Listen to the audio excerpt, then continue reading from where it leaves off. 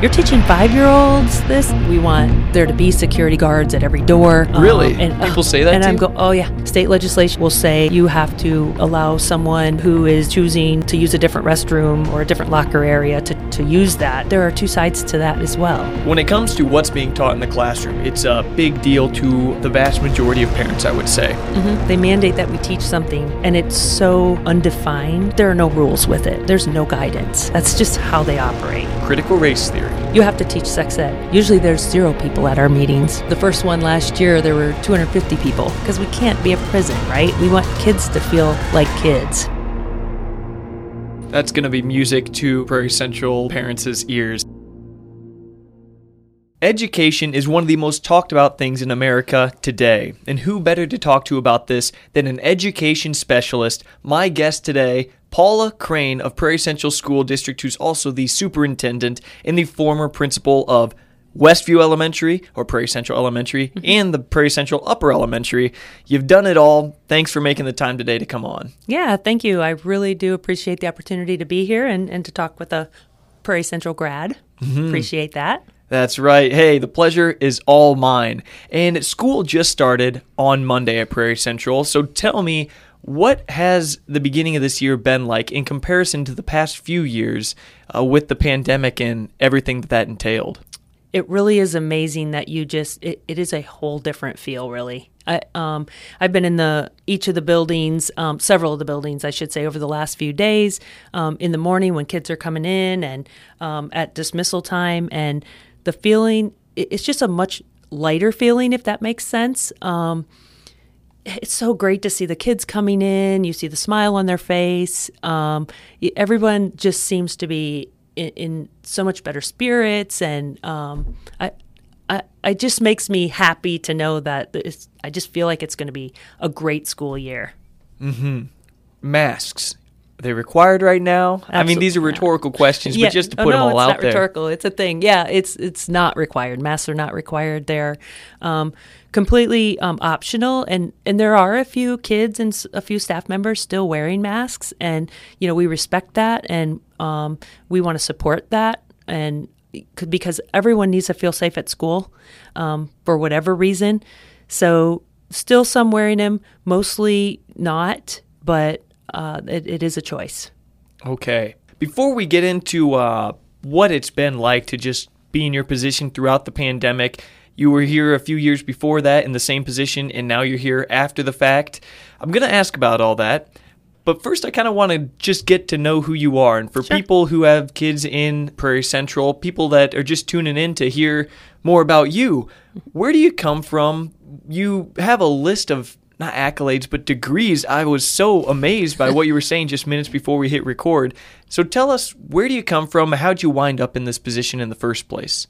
Sure. So as far as my educational career, I graduated from Northeastern Illinois University, actually with a bachelor's degree in science, in biology, and then went on, decided to become a teacher, and came down here to Illinois State University to get my teaching certification, which is additional. I have a biology degree, but then I need additional coursework to teach. So did that, and I taught science for about 5 years, taught physics, chemistry, physical science, intro to life science, all sorts of, the whole gamut.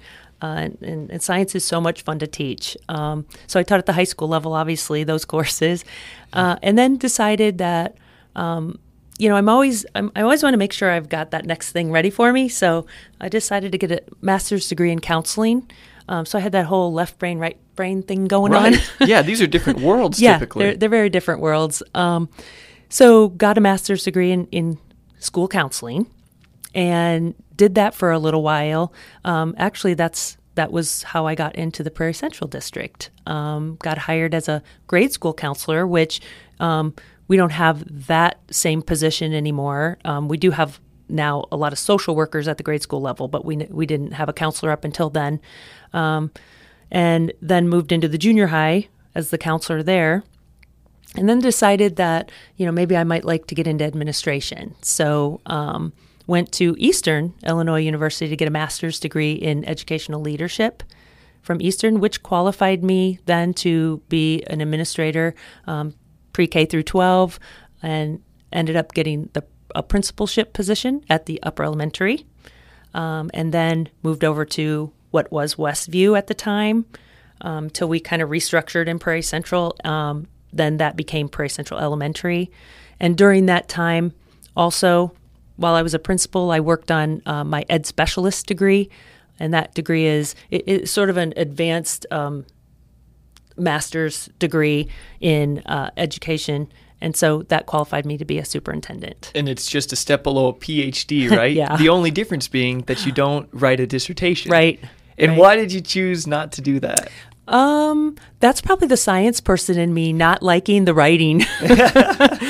That's hilarious. Oh my goodness. There was a lot of writing involved in the other master's degrees. And I remember every time I finished a degree saying, I'm never doing this again, but then went on to the next level. But, at that point I was like, I think I'm satisfied with where I'm at and what I'm doing. And I didn't feel like each of those other degrees I felt like would advance my knowledge and would really advance my career and would help me in what I was doing. And I felt pretty good at where I was at. So for people who don't know exactly what the role of a counselor is, you were a child counselor at Westview when it was Westview.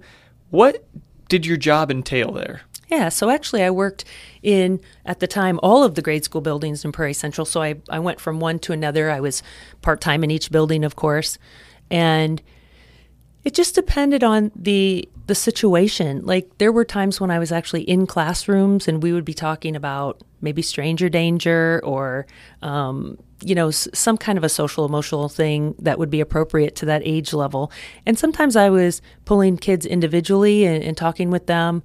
It could have been this child's really struggling in class with behavior. And so I might pull that child to try to kind of get to the bottom of it and try to figure out what can I do to help this child to get along better in the classroom, to feel good about being in the classroom, so that they can function well. Because if you're not functioning at those basic levels, you're really not learning a lot, of course, in a classroom. So I worked with a lot of teachers. I absolutely loved that job. And I think most of that was because, and I say this a lot, but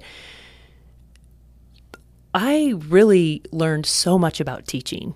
High school teaching was a lot different for me than the experience I had when I went to the grade school level and observed teachers and worked with teachers. And it was just, it gave me a real, even more of an appreciation for what teachers do.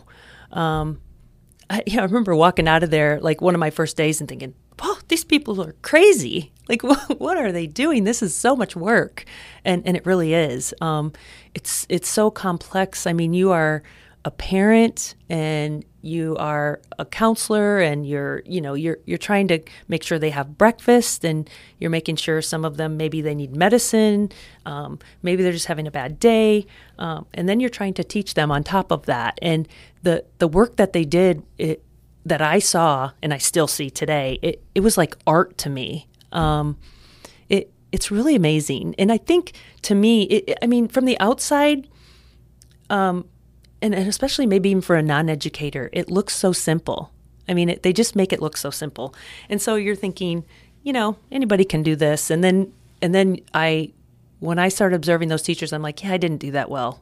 If I could go back and teach now, I would be so much better because of what they taught me. And so I loved doing that. I loved being in the classroom. Something about teachers is that they have a big heart more Absolutely. Often than not.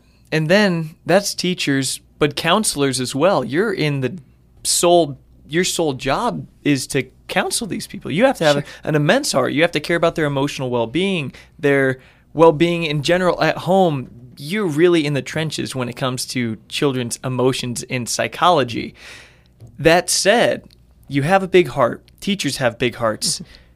They were kind of under the gun these past couple of years. Absolutely. Parents were outraged for a number of different reasons, and I just imagine that had to be especially difficult for teachers and educators, especially given the fact that people in those fields are often very heartfelt people. It had to hurt almost a little extra. So I'd like to ask you now, What have the past 2 years been like for you first, and then maybe for educators as a whole? I mean, I think you hit it on the head. I mean, as far as educators go, and especially elementary educators, but all educators, you go into this for a reason, right? I mean, you don't go into it thinking, I'm going to get rich.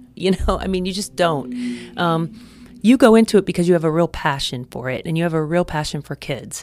And, so of course you're wearing your emotions on your sleeve. And of course you are also shouldering all the emotions of the students that you have in your classroom. And so it is difficult. And, teachers aren't necessarily the people that are as thick-skinned as, so to speak, as some others. So I feel like the last couple of years has been difficult. I mean, of course, my story is different than theirs, but, I try to focus a little bit more on them because I feel like when you go into a leadership role, you have that understanding that there's going to be tough times. You know that not everyone is going to be respectful to you, maybe.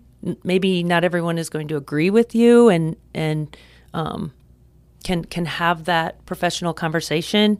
And so, after a while, when you've been in it a while, you get a little bit immune to it. I'm not gonna act like it there aren't hurtful conversations and things like that. But teachers are mostly dealing with kids, and so I've felt really, really bad for them over the last couple years. They get put in the middle a lot. They're doing what they think is best for kids. They're pouring their hearts out for kids. They're working their tails off. And some days it was feeling like nothing they could do was right. And that's really disheartening to them, So, trying to keep that spirit up and not having a lot of recourse, not having a lot to offer, that was difficult. It was definitely a difficult couple of years.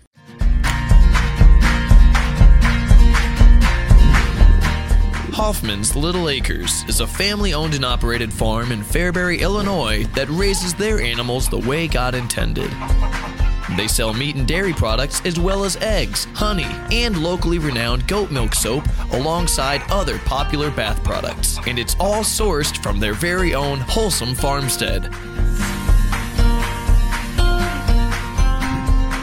Reconnect with where your food comes from when you come and visit this fun family farm where the animals have names, not numbers.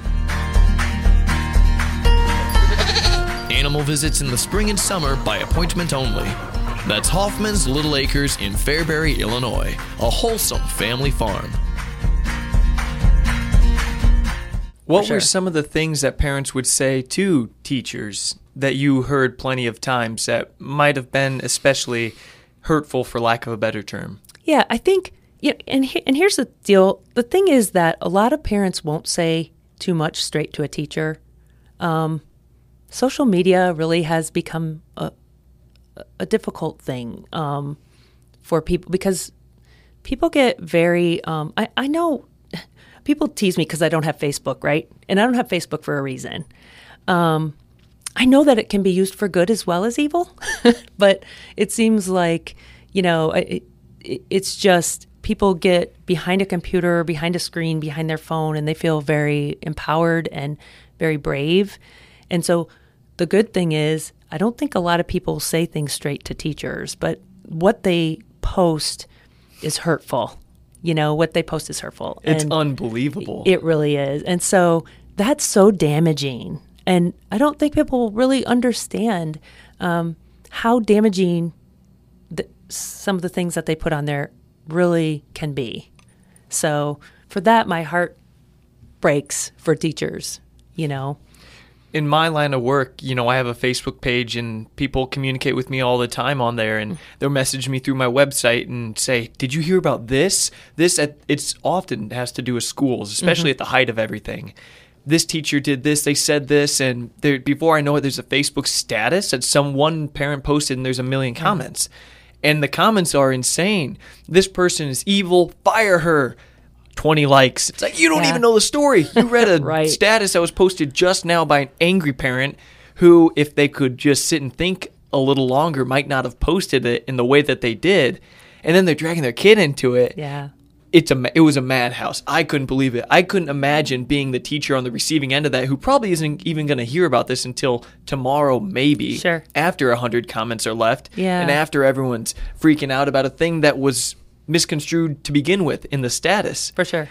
I didn't envy teachers, that's for sure, during this whole time. Yeah. It was a hard time for them. And I think you hit it when you said, you kind of alluded to, there's another side of the story. And, as professionals, they're not going to get on Facebook and argue with a parent or, say, well, that's really not how it happened. And they're bound by, if it's a specific incident that a parent says, hey, this happened to my kid on the playground today, even if we just have an inert example. And that's one side of the story. People are outraged by that. But then when the teacher knows the real story, you really don't get on Facebook and put that out there and say, hey, listen, actually, that's not right. Here's what your child did. Well, you can't do that. And so you have to let it ride. And you hope that there are people out there that are sitting back and saying, well, that doesn't sound right. Maybe there is another side to that story. And if your gut's telling you that, to maybe consider that, you might be onto something. Absolutely. Just one little anecdote. With this show, I talked to a father who claimed that a principal at a board meeting got in his face afterwards and said this and that and was acting this type of way.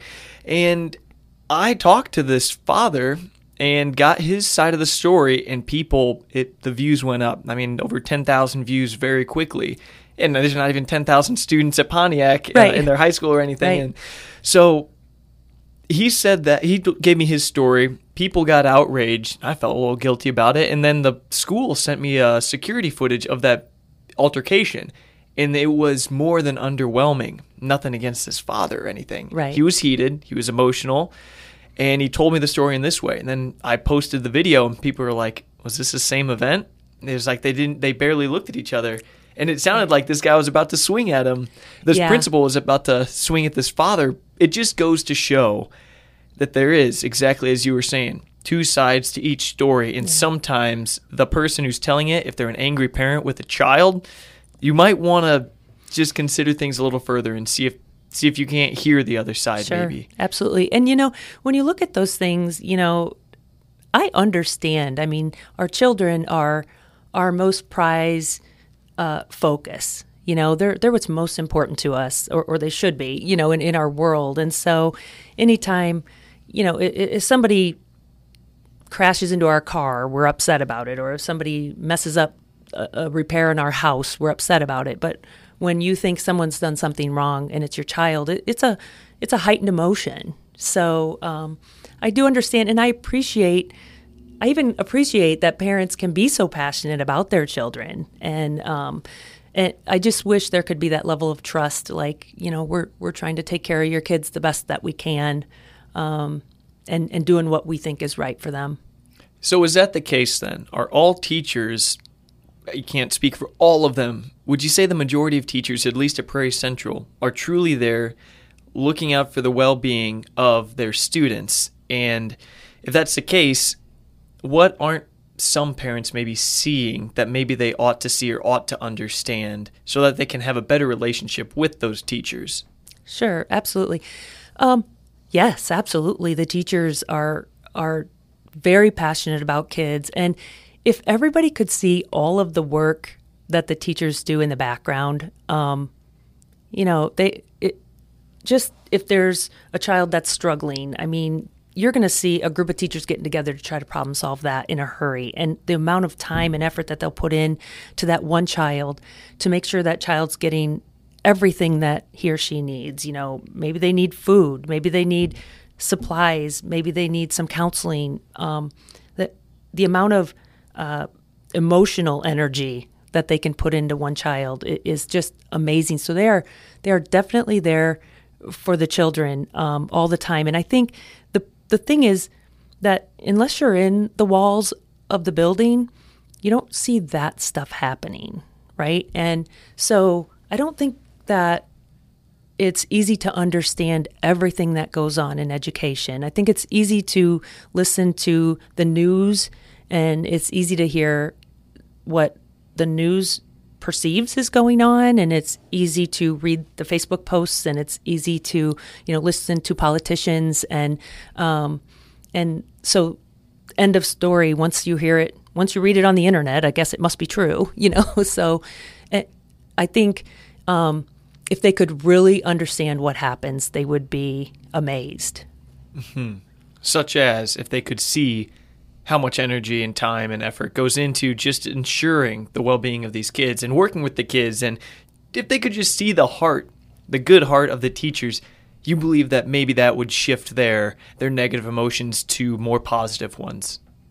I do. And the other thing is, and I'm guilty just like everyone else, educators are just by character not people that want to go out and toot their horn or brag and say, look what we did. It's so you're not going to see a billboard with the number of kids we helped, or you're not going to see teachers getting on and saying, look at the great things I did. It just doesn't happen. It's not in their nature. You almost wish they would do that, just so we know, though. I absolutely do, and it's this year I did not, but generally at our opening institute, I always say, let's tell our story. Let's make sure the story is the right story. Because when we don't tell our story, other people tell it for us, and it's not right. When other people tell it for us, it's not accurate. And so, if we can get out there and tell it like it's really happening, it will only help us. Mm-hmm. So, but again, we're just not the best at that. Did you have any teachers reach out to you? I don't know if you're the person that they should reach out to in this situation, but reach out to you to express their feelings of, I don't know, anything negative, I guess. Did anyone come complain to you saying, this is happening, I don't know if I can take it? Because certainly teachers retired like crazy, administrators retired like crazy in the past 2 years. Yeah. I think the number is like 5 or 600,000 educators left their positions in the last couple of years, which is huge because there's already a shortage. And but yeah, absolutely. Our teachers were emotionally drained, spent, and you get into this really difficult situation where, in my opinion, these people have the most important job in the world. And because nothing exists without teachers, right? I mean, no lawyers exist, no doctors exist, no rich business people exist without teachers. And so wow, that's true. Yeah, and so I just happen to think it's the most important job in the world. And so you are trying to juggle this, like we have to continue on because we can't just not have education for a year or a year and a half or 2 years. We have to push on and you have to continue. But then there's that difficulty of, when you're just emotionally drained, and when you come to school in the morning, you got a class of 20-something children, you have to put on your happy face and you have to give them everything you've got. And it's just difficult to give them everything you've got when you don't have it all, when you don't have much to give. And so they fought through it. We tried to support as much as we could. And, it's like, what can we do besides not have school? What can we do besides not teach kids, because we have to do that. And there are so many, you have to have so many days of school, so we're not getting out early. And so you have all these rules to go by, and not a lot to offer. And it's not like we are, this well-to-do business that can just say, work from home, because that's not the business we're in. We're not in the work from home business. We're in the one-to-one personal business. We're in the I need to feel your emotions. Certainly as a counselor, you understand the immense value of being face-to-face in person. Absolutely. Yeah. And the impact that even if a kid isn't learning something from math or English or whatever in a day, just being with a teacher means a lot. It really does. I mean, I hope that teachers understand that impact that they have. I think sometimes they even underestimate the impact that they have on kids. I really do. But and I think sometimes that's because a lot of times you don't see the impact that you have on kids until years later. And I know that you had Dan Gross on the show one time, and A clean car says so much about you. That's why you need to head to All American Wash in Fairbury. From our massive bays, superior lighting, and undercarriage washing capabilities to our high-powered jets, protective tri-gloss foam, and strong vacuums, you can be sure your ride will glisten like never before. Here at All American Wash, ease of use is a top priority. Our carefully designed app lets you scan your phone for instant access into our automatic bay while receiving discounted rates and free birthday washes. Our layout lets you get right back on the road without any uncomfortable turns. And we know Americans work long, hard hours, which is why we're open 24/7 for your washing convenience. We have staff on site every weekday morning from 9 a.m. to 11 a.m. to help with anything you may need. And we even offer purified drinking water for only 25 cents a gallon. Experience the highest quality wash in Livingston County at an affordable price when you visit All American Wash in Fairbury. I know that you had Dan Gross on the show one time, and Dan and I were talking one day, and he goes, funny thing happened. This kid came to my house, and he was ready to go to the military, and he goes, I had this kid, of course, in grade school, because Dan was a grade school principal, and he goes, boy, this kiddo was in my office all the time. He was in trouble. I was always getting on him, saying, here's what we need to do this, we need to do that. And he said, I'll be darned. I thought that kid probably hates me. I try to set him in the right direction the best I can, but it's always like that. Here's what we need to do, and he's a very gentle guy. I'm sure you know how Dan is. He's a great person. And then years later, this kid shows up at his door, and he had a coffee cup with some stuff in it, and it said, I think it was Marines, U.S. Marines, and he goes, the kid says, I just want to tell you that I'm leaving for the Marines tomorrow, or, whatever the service branch was. I'm leaving for the Marines tomorrow, and that's because you believed in me, type of thing, because that's what you did for me. Like, I'm going to be successful because of you.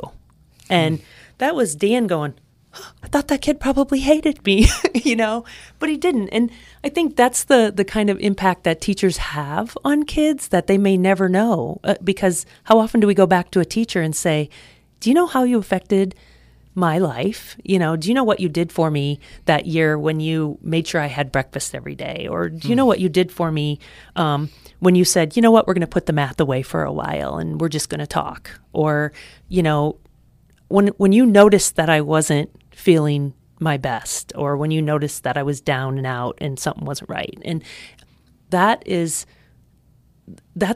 part of the impact, and probably a large part of the impact that teachers can have on kids, besides teaching reading, writing, and arithmetic. Teachers save lives. They do. All the time. No, it's such an important role. It's unbelievable. Dan Gross, I'm sure he's impacted so many kids' lives. And it's only the really brave ones that will have the guts to come to your door and tell you. Absolutely. By the way, the majority won't. So if one kid's doing that, there's a bunch of other kids that Absolutely would do that if they were so brave. Mm-hmm. That's a good story, though. Yeah. There's a lot of teachers that have had that same impact, and I can think of not a million, but I can think of a lot of teachers that have had similar profound impacts on me. Mm-hmm. And it's only if you come across them in the future, and it's always years later, that they'll come back and tell you, again, if they're brave enough to do that. But surely teachers serve an incredibly important role, and they can be incredibly beneficial in the development of some kids' psyche. They can save kids literally from suicide. Absolutely. And that happens a lot. I've talked to people on the show who have had stories like that. It's just incredible. And what do I want to ask here exactly? Before we dive into the specifics at Prairie Central, I want to ask one more broad scope question about education. What do you think, and this has happened since the pandemic, about the sharp rise in homeschooling? What do you think about homeschooling? Have you seen those numbers increase in our area? I'll just cut it off at that. What do you think about all that? Yeah. Just saying, what do I think about homeschooling? It's a tough question because there's so many answers to that, But even if you ask me how many kids we had homeschool, I don't know, because in Illinois there aren't really a lot of regulations about homeschool. So Illinois is one of the least regulated states as far as homeschool goes. So really, I don't know. They're supposed to register at the regional office, but that's not really checked up on. So there could be tons of kids being homeschooled or very few, but I don't really have those numbers. But homeschool is one of those things that could be the best thing for a kid, or it could be the worst thing for a kid. You know, I mean, the situations can be so vastly different. I've experienced both situations, really on the far ends of it. I've experienced a kiddo coming to school in 6th grade that didn't know all of his letters after being homeschooled. Did you say 6th grade? 6th grade, yeah. He was only in school for a couple days with us. But wait, and then what happened? I'm sorry, I'll let you continue. Then he went back to homeschool. So, yeah. I don't think that is by any means the usual. It's an outlier, maybe. It's an outlier. Okay. But then I've experienced, kids that one in particular I'm thinking of that had special needs, and, mom said, you know what, I'm going to work on this with him at home, and she did that every day, and he is a successful individual because of her. And that one-on-one attention. If we could hire one teacher for every student, I mean, it would be amazing. So really, just making a broad statement is difficult. But I think everybody needs to do what they believe is best for their family and their children. And so there might be something that they can offer to their children that we can't, such as religion. That's extremely important to many people, which is great. But we can't offer that by law. And so if that's a need that you have, then that, and if that's like a driving force for you, that's really the only way you can get that done, a private school or homeschool. So really it just depends on the needs and how well it's done. Maybe I'll ask you this then. What risks might be associated with homeschooling and maybe people homeschooling who shouldn't maybe homeschool? Yeah. So the risk in that, when you think about, especially when kids get older and you get to the high school level, you have those really specific areas that you're learning about. And it's difficult for somebody which this is the reason we departmentalize at that level, right? Because science people know science, and social studies people know social studies, and English people know English. And they are experts in those areas. And so, not knowing content area can be very dangerous. Not getting that content across to a student, depending on what they're going to do in their life. If they're going to go on to a 4-year college, they're going to need that foundation of knowledge and skills to move on and be successful in that realm. Maybe they're going to go on to help dad farm for ever, and that's going to be what they do, and that's great as well. We all have our niche, and so maybe they don't need calculus to do that, or maybe they do. So, really that's kind of the risk in that, and also the mental health aspect. Like if they're getting a lot of socialization and learning how, I think what we've seen in the past however many years is kind of a regression of those skills, of those people skills, the ability for you and I to sit at this table and disagree respectfully with one another, the ability for us to see each other's side of the story and say, I don't think that's right, but you do you and I'll do me. And even just being able to work together with other kids and other people on a project or in a game or, those sort of things, it can be lacking. Now, there are homeschool groups that get together and do all of that stuff. So, again, going back to, homeschool's one word that defines a lot of different situations. Mm-hmm. And also, I think that we have a lot to offer, and especially at Prairie Central, we have a lot to offer with extracurricular type of things, sports teams, FFA, all kinds of agriculture stuff. So that's something that we have to offer. I think that is extremely beneficial to students. Right. I have the honor of having a lot of friends, actually, a strange amount of friends that have been homeschooled. My girlfriend was actually homeschooled, and I have very close friends that were as well.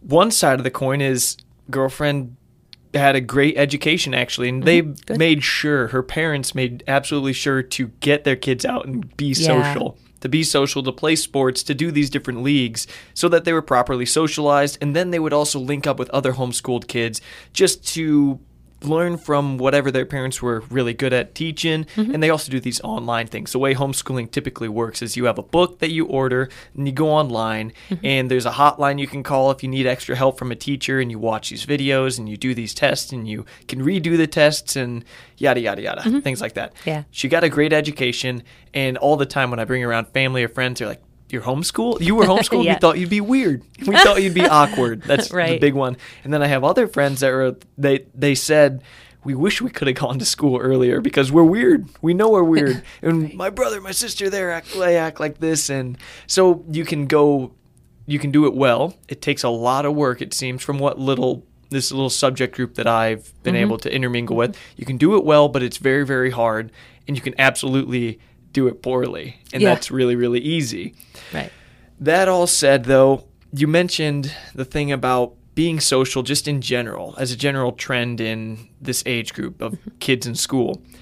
I read an interesting article not too long ago about high school-aged girls right now, since 2020, hang out with their friends in person. There's been a huge drop-off in this. Hang out with their friends in person, their high school girlfriends, less than 8th grade girls did in the year 2000. A lot less. And so normally what you'd see is 8th grade girls hang out with their friends this much, and then you go into high school, it's all the time because they get away from mom and dad and they're always hanging out. The fact that 2020 girls in high school are hanging out with their friends, it was pre-pandemic though, so do with that what you will. That was an important detail because, during the pandemic, no one's hanging out. Before the pandemic, they were hanging out with their friends less than they were in 2000. 8th grade girls were in 2000. That could be due to social media, a rise in social anxiety, the desire to not go talk to people face to face. I'd just much rather do it from the comfort of my computer so I don't have to intermingle with them physically or anything like that. I don't know why I'm telling you this, really. Maybe I'll ask you this, though. Have you been able to notice in your years in education in the same district, have you seen a decline in kids being socially skilled or just social at all? And if so, or if not, what has that looked like? I think the change that I have seen is, the same thing that I said earlier with people can become a different person when they don't have to face you, so, and it's no different for kids. And so, I just got a call from one of the principals yesterday, and she's like, this child said this to this other child on a Snapchat or whatever, and it was just horrible. And I'm like, whoa, what? Tell me a little bit about this kid. And she's like, no, this kid is great. Really, really nice kid. I don't know what happened. Well, what happened was you change. You're a new person when you're behind a screen, right? And so it's kind of allowed people to hide behind that. And so that does change people. And what you will say to people face to face is very different. But I think some of that then starts to flow over to what I feel comfortable saying to you, to your face, and to maybe not show respect or at least be human to each other, And so we do see that. Bullying has been around forever, right? I mean, that is not new. But there's a new platform for that. And it's a little bit easier to do. And with a lot of the online stuff, it's extremely easy. And it's easier to say harsher things than for sure. bullies in years past would say in person. Yeah, absolutely. It really is, and it can be so hurtful, and then that you get that gray area where do we have authority over that in school or don't we? And it is very, some things we don't and some things we do, and so it just gets difficult because that does affect other kids in school. When they see things being said, it does affect them in their schoolwork. So speaking of bullying, when it comes to school safety, it seems like there's been a huge spike in that being a concern.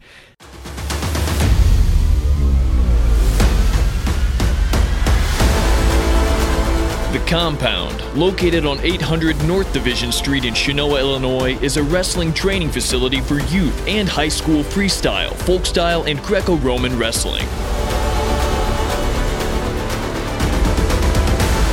Here we are driven to teach wrestling technique to athletes who strive for the highest levels of success in this sport. Athletes from the Compound have earned gold at IKWF, IESA, and IHSA state tournaments, as well as national and international competitions, and have gone on to wrestle for Division I colleges. For gold standard wrestling education and development, come to the Compound Wrestling Training Center in Chenoa, Illinois. I know at Prairie Central we've added, just when I was in school, you could walk outside the building into the ag building. Mm-hmm. Now there's walls there, so you never really walk outside. What do you think of all that? Is it absolutely necessary, would you say? Just tell me your feelings on that whole topic. This is something as a school administrator that you think about a lot, right? And you have to plan for the worst and expect the best. And I hope that every penny we put into school security is money not well spent, I just hope nothing ever happens that would ever warrant money not well spent, I just hope nothing ever happens that would ever warrant what we've done to keep the building safe and to keep kids safe. But you have to do it because you just, you can't predict. You just can't predict. And so that it's a real thing and it's on people's minds. And every time something new happens, it's very much all over the media. And so kids see that, parents see that, and it can be terrifying. And again, kids don't learn well when their basic needs are not being met. And a basic need for a child is safety. They have to feel safe wherever they are. They have to feel physically safe and they have to feel emotionally safe. And so making that happen is extremely important. We've put a lot into school safety. Even now, we're adding more cameras. We're, making sure that we're changing door locks. We're replacing doors. We've got all sorts of, at the high school, I don't know if you've been there recently, we completely changed the way people enter that building. And so, now you come in, you have to have a door unlocked, you get into an area, and in order to get into school, you have to have another door unlocked, So it seems to be a bit much, but I just think people have to feel that you are aware that there's danger out there and that we're doing all we can to take care of kids and staff. It's a far change from back in the day. I'll even say 80s, 90s, mm-hmm. That recent. I hear stories of athletes getting keys to the building. Just come practice whenever you want. Just come on in. For sure. And all the school building, all the doors were unlocked, right? So right. You could walk in, anybody could walk in any door of a school. Now each teacher needs a key and everybody comes in one door. Visitors come in one door, So, yeah, it's very, very different. What do you say to the parents, though, that say, we're turning our schools into maximum security prisons? Yeah, absolutely. It's funny because I have gotten communication on both ends of that. Like we're not doing enough and we want there to be security guards at every door. Really? And people say that and to you? Oh, yeah, I just got that one pretty recently, actually. And I'm like, no, because we can't be a prison, right? We want kids to feel like kids, not like prisoners. And then you get the opposite end where it's like, this is ridiculous. You're planning for all this. Nothing's ever going to happen. But I think parents appreciate what you do, but yet you have to really be careful of that fine line of kids feeling like they're in a prison versus they're in a school and they're kids. So I want to transition into a little more about specifically Prairie Central. Of course, we're talking about the building right now, but as far as culture goes and the way Prairie Central does things, mm-hmm. Is there anything that immediately comes to mind when I ask you, what does Prairie Central do different than the surrounding area schools? Oh gosh, That's so hard to say because I think so many schools are similar in really taking care of kids. But I think what Prairie Central has to offer really is a family atmosphere. And we have, like, if we're not going to talk about these last couple years and that there has been some divide among community members and communities, in general, our communities are very supportive of our schools. And so I think these small communities, even though we're a larger school for being so rural, we're 386 square miles of a lot of space and not a lot of kids. But so it would seem like it would be a bigger town that would have 1,700 kids, but we're a bunch of very small towns. And so you still have that really small town atmosphere and that really that helping each other out atmosphere. And one perfect example, this is a simple thing, but getting wood chips spread around in the playground at Prairie Central Elementary just last weekend. Like, this is a huge job. And one of the teachers said, hey, I know that maybe the maintenance crew can't get this done right away, but I can get some volunteers. And like that, she had volunteers. And like that job was done because parents, all you have to do is ask. And they're there to help, and they're there to support. So right. No, I mean, I went to Prairie Central. Mm-hmm. That FFA, what was that? It was an auction thing. Mm-hmm. The amount of people that come to that, the amount of money that gets donated is unreal. The amount of donations made to Prairie Central, Emancipation Brewing Company is giving back to Prairie Central and the music boosters and the extracurricular this and that. And I love my time at Prairie Central. It's a great school. The community is incredible, especially in Fairbury where I grew up. It's unreal. There's a special culture in Fairbury, and I only say Fairbury because I don't know about Forest, and Chatsworth. But the people are good people, and I think it has something to do with being founded on Christian values. It's a very heavily Christian area. Agreed. But I really enjoyed Prairie Central, and I think it's very special in a lot of different ways, and the amount of community support that it gets. The teachers I even really love, and well, it was interesting for me during the pandemic. I went to a board meeting and I streamed one of the meetings, and that was the first time that I saw, okay, there's some people that don't like what's going on here. My question to you is, has there always been a chunk of people that have maybe been angry at the way Prairie Central does things, or was that just during the pandemic, would you say?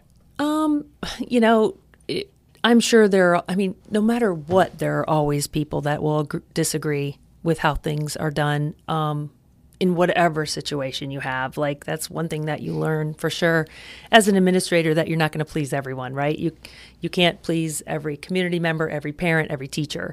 But I think the pandemic brought on a special set of emotions, right? And unfortunately, it got very political. And, right now, education is just in the middle of this extremely political environment. And, we're just trying to continue to do what we do and continue to love kids and take care of kids and teach kids. But you get into the middle of these fiery discussions and then people assume and what have you. So this particular thing just got extremely heated, and I don't see.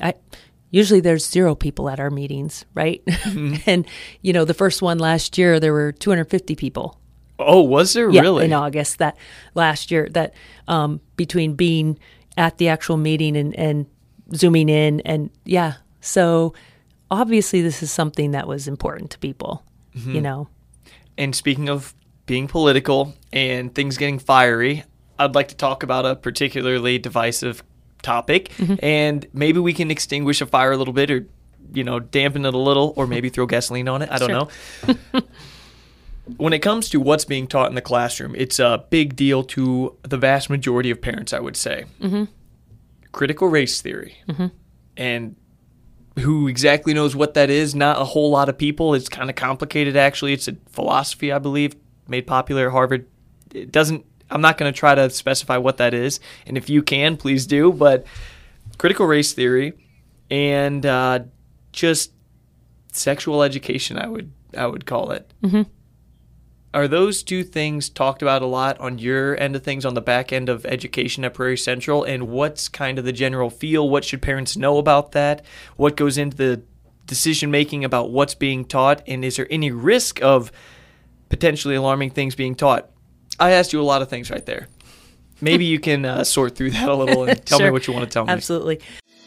Fairbury Furniture is Central Illinois' premier furniture store. This family-owned business offers a vast selection of premium furniture items from all of your favorite brands, including Sealy, Best Home Furnishings, Leather Italia, Tempur-Pedic, and Ashley, just to name a few. And right next door to their gorgeous 7,000 square foot furniture showroom, you will find the Fairbury Furniture Mattress Store, home to all of the latest and greatest mattresses in any and all sizes. Also inside Fairbury Furniture is the popular WC Market, a beloved shop that offers an ever-changing selection of unique gifts and fashionable home decor. Here at Fairbury Furniture, the staff is always helpful and friendly, and they are well stocked with all the mattresses, tables, chairs, recliners, couches, and decorative pillows that your heart desires. So make your home interior beautiful, comfortable, stylish, and delightful when you shop at Fairbury's own Fairbury Furniture. Come on down to Fairbury Furniture, where the furniture rocks.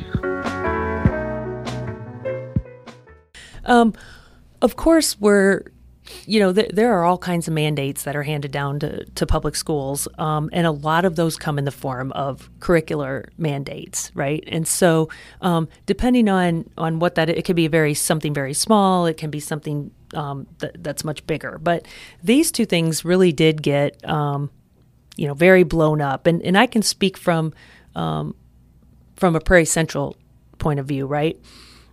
Because there are other districts that did engage in teaching a full comprehensive sex education curriculum. Prairie Central does not do that.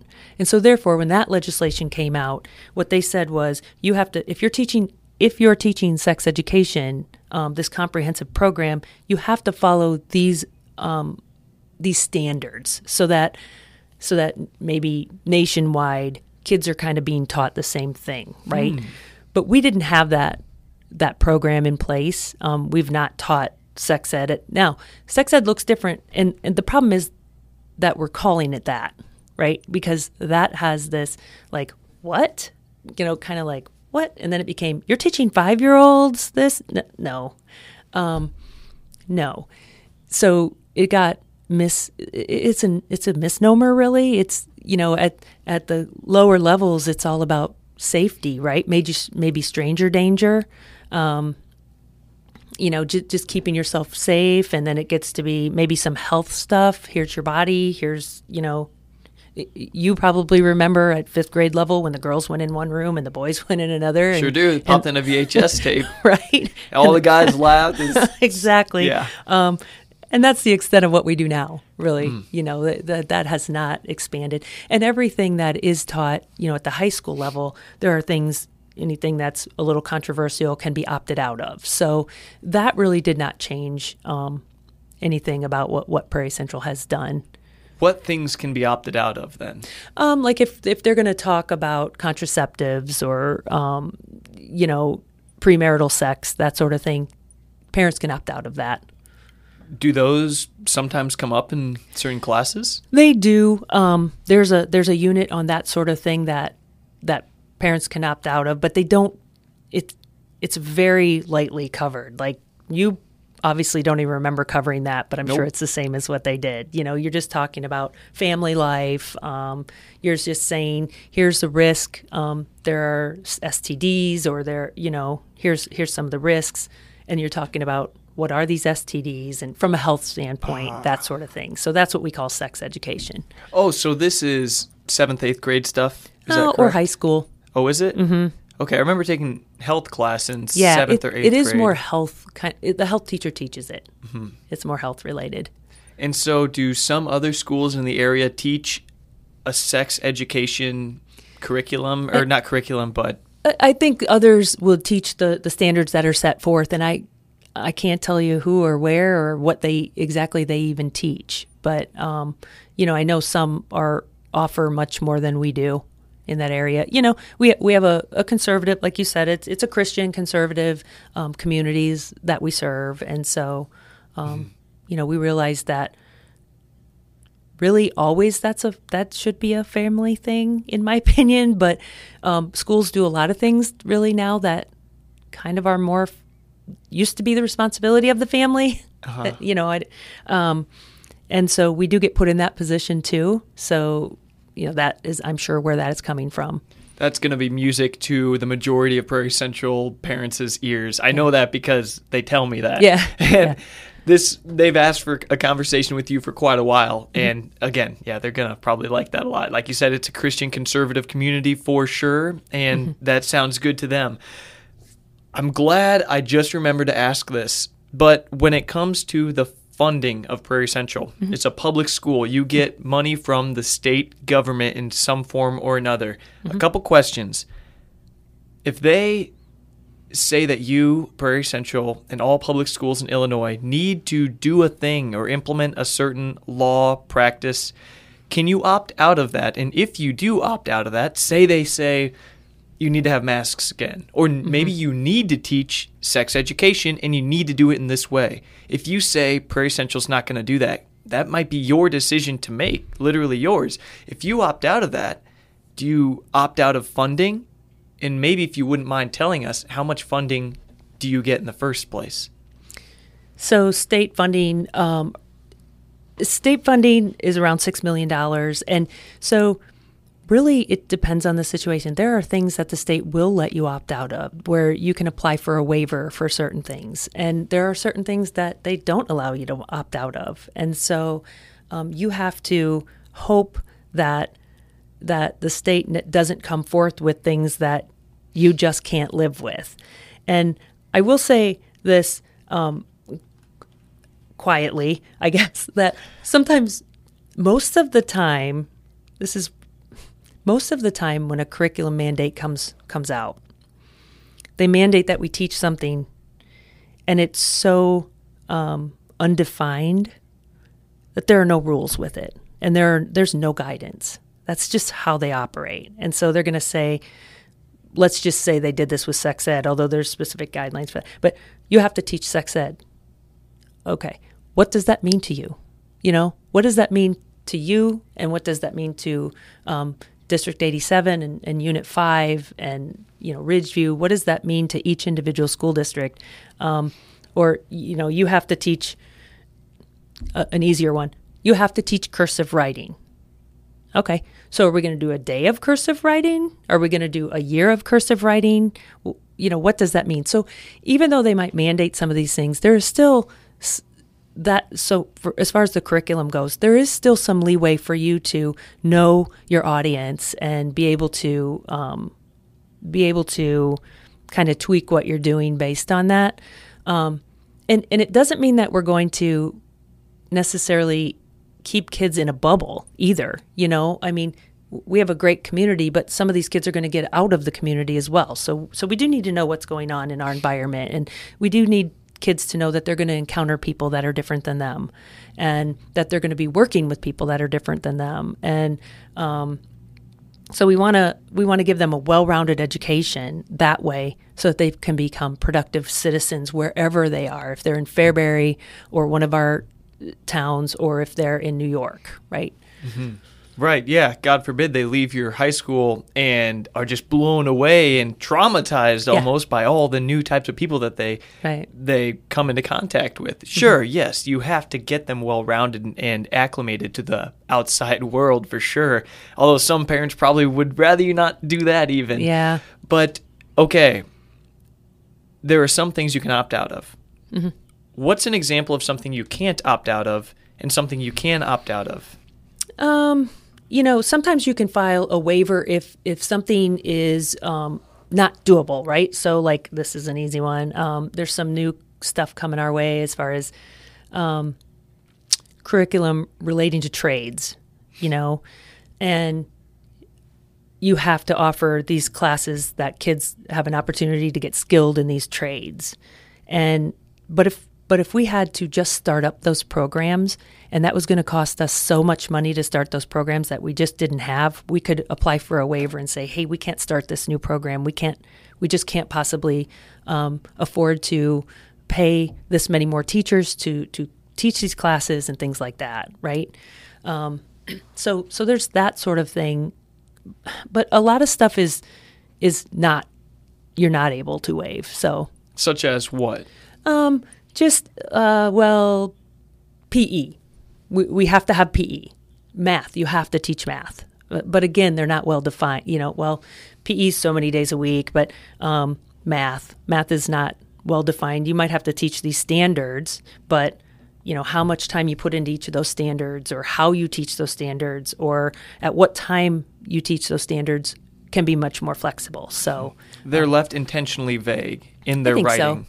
Yeah. To allow for freedom and diversity in how things are carried out from Yeah. community to community. Okay. Mm-hmm. What happens if you opt out of, or you can't get a waiver for some legislation that's like, hey, you got to do this. You've got to, for example, let anyone use any restroom, just to pick a particularly divisive issue. Right. And that's where it really gets difficult, because something like that, where you have, that exact example, where sometimes you have federal legislation that is contradictory to state legislation on things like that. State legislation on that will say that you have to, allow someone who is choosing to use a different restroom or a different locker area to use that. But then, then federal might say, state might say you don't have to you don't have to build a separate area for somebody, and where federal will say, no, it's there. You have to do that. So, that is a really difficult thing, especially that that there are two sides to that as well, right? And so you've got kids that you're trying to take care of, and you want to feel safe, but you want all the kids to feel safe. You want every kid to feel welcome, and you also want people to understand and accept and appreciate diversity, while at the same time you're trying to say, oh, I understand your side too, where you might not feel comfortable with this person in your locker room. So, that's where you start to juggle these things, and that not everyone is going to come out of this feeling the same or okay, What happens then if the state says you need to do this and you don't? It depends, because ultimately you will get turned in to the state. We do know that. And so it just depends. Sometimes they might say, we're going to take your accreditation away. And if that happens, then you can give diplomas, but they're meaningless. So by taking away accreditation, which is a thing that the state can threaten you with and do and carry out, it would mean that all the diplomas you give to students are null? Yeah, it would be null. So, I don't know. I don't know that they would do it. I mean, they threatened to do that sort of thing the last couple years. I mean, that was the first time I think that I've heard of that got really serious. They can threaten. They can threaten funding. The biggest thing with something like that is when you're talking about civil rights, you're working with a bigger entity, right? So this is the Civil Rights Act specifically pertains to education. And so if you are taking someone's civil right away, you really are opening the district up to some very big litigation and, probably going to do some harm. And, so you're trying to make sure that you are being responsible too with taxpayers' money, right? And so opening the district up to litigation like that is really not being responsible with taxpayers' money. And because they're going to, you don't know if the insurance company is going to say, well, you did that you knew that this was what had to happen. You chose not to do this. So, you're on your own type of thing. So that is a real juggle. It really is. Yeah, it sounds like it. Yeah. How do you make the decision then? Who do you consult with? Well, I think you just try to get as much information as you can. You ask area schools what they're doing. You consider, similar schools to you, and then you ask area schools, what was your solution to this? And sometimes people come up with great solutions. Kids in a locker room of all gender identities. If I don't feel comfortable, maybe we could make a space where anybody can go into this area and dress. So that means that if you are identifying if you are biologically assigned as a male when you are born and you are identifying as a female and you're going into the girls' locker room, and maybe someone doesn't feel comfortable with you in there, they can go to this area and dress. You just try to give opportunities for people to feel comfortable as much as possible, but I don't know that there's a right answer to it. Yeah, no matter what you choose, quite literally, someone's going to be upset about it. For sure, and you really can't help how people feel, that is one thing. You can't help how you feel, you can only help how you react to how you feel, right? So you only have control over that action, not that feeling. Wow. Well, we're getting towards the end of this whole conversation, and I really appreciate you explaining things to me. I've learned almost an overwhelming amount. Really, what it seems like to me is this job could be stressful. And so I'd like to ask you, does the pressure of the job, stress of the job, does it ever get to you, and how do you handle it?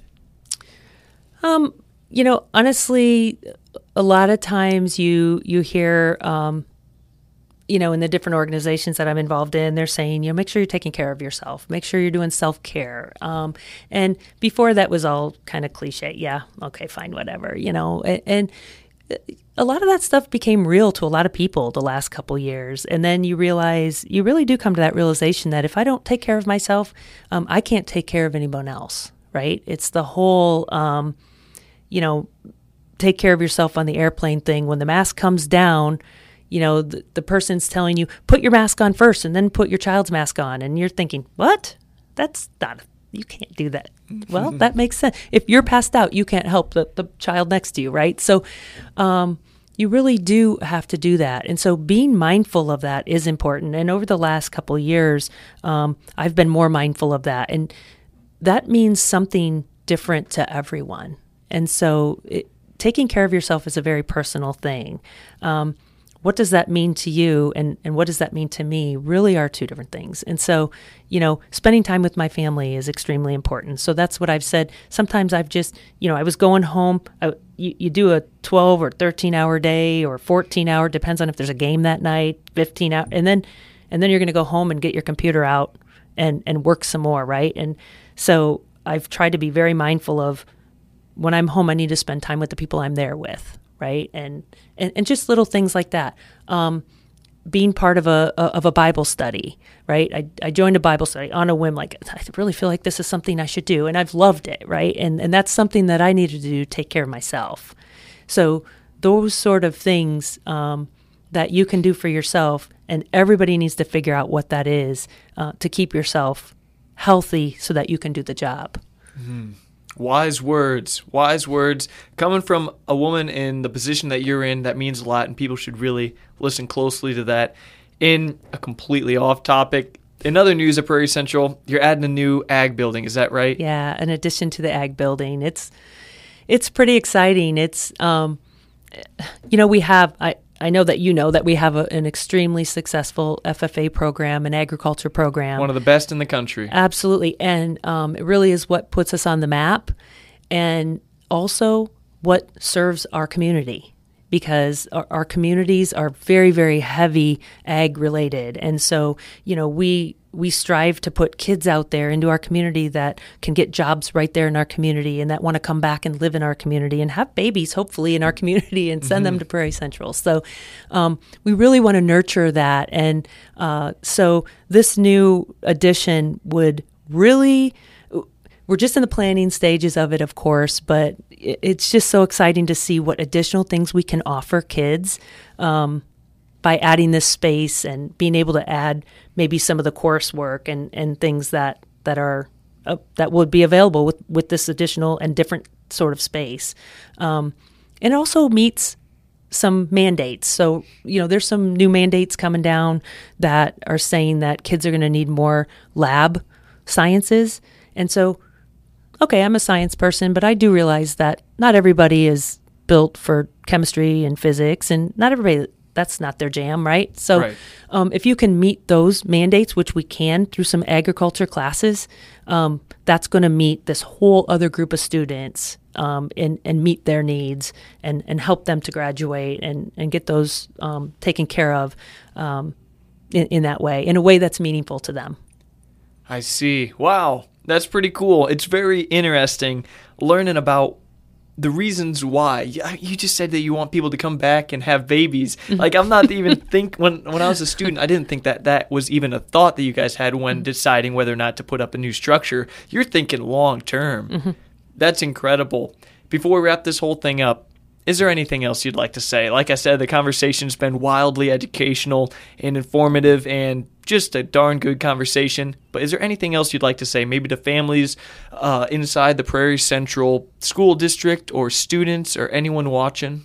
Yeah, my message is more for the whole community, but to teachers, thank you for what you do. And it's a daily grind, and it's a difficult job, and it's an underappreciated job, and it's a misunderstood job. And when I say teacher, I mean educator. And when I say educator, I mean everyone in the walls, right? Because education's everywhere, from the person that is cleaning the building for you and sanitizing it, to the person that's feeding you lunch, and the person that's working with you on math. I mean, it's a community, right? And so I want people to remember how important they are, and that there are so many people out there that do appreciate it and that do appreciate educators. And, to your point earlier, those are the people that are not necessarily going to come forward and, come to your classroom or your house one day and knock on the door and say, hey, guess what? You're awesome. So, I hope that people can understand that and really embrace that. I hope that parents can appreciate what we do, can appreciate that we're serving all students and, anyone that comes in our doors, and that maybe they could take a minute and that we appreciate what parents do as well when they work with us and volunteer with us and things, and that maybe they could take a minute to send a teacher a note. Man, I think that would mean the world to a lot of teachers. It's incredible how such a little thing like that can make a world of difference for these people. Yeah. Paula Crane, thank you so much for talking with me today. It's been an honor, and I know everyone's going to love this. So again, I appreciate your time. Thank you. My pleasure, and thank you everyone for watching and listening. Until next Sunday, I'm your host, Paul Garcia. God bless, and have a great week.